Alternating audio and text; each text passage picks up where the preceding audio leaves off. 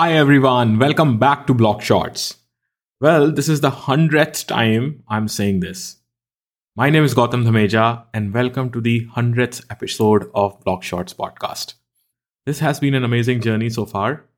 And in this episode, we are actually going to do something special.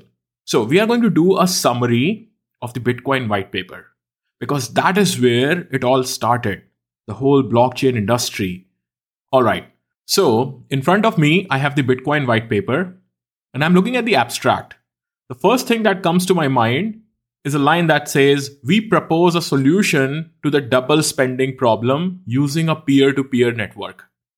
First of all, when you create digital electronic cash or a currency, then you have to solve a problem that people are not spending it more than once, which is called the double spend problem.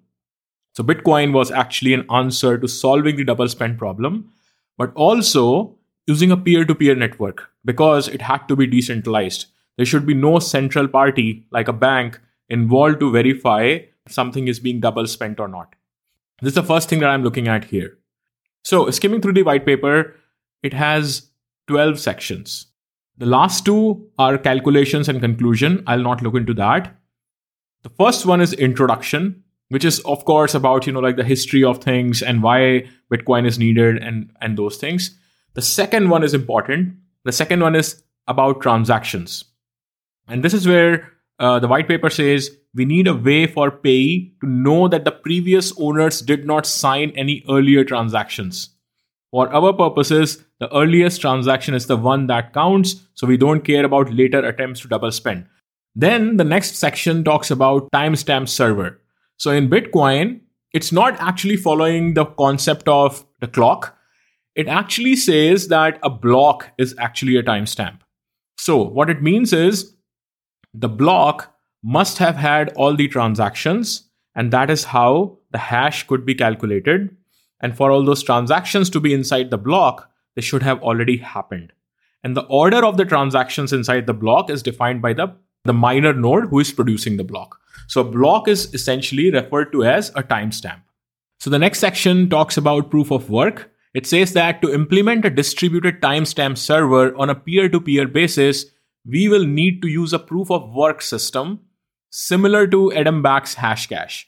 Now, of course, you can look into that online, but the whole point here is to create a peer-to-peer timestamp server, you need to figure out who has done the work to put the timestamp, and then the others can add to that timestamp later. Like, somebody puts a block, the next person puts a new block referring to the hash of the previous block. So it becomes like a timestamping thing. But how to find out who gets to produce that block? That is where proof of work comes into the picture. Now, the next section talks about network, like the peer-to-peer networking and then things around that, basically. The next section, very important section, talks about incentives.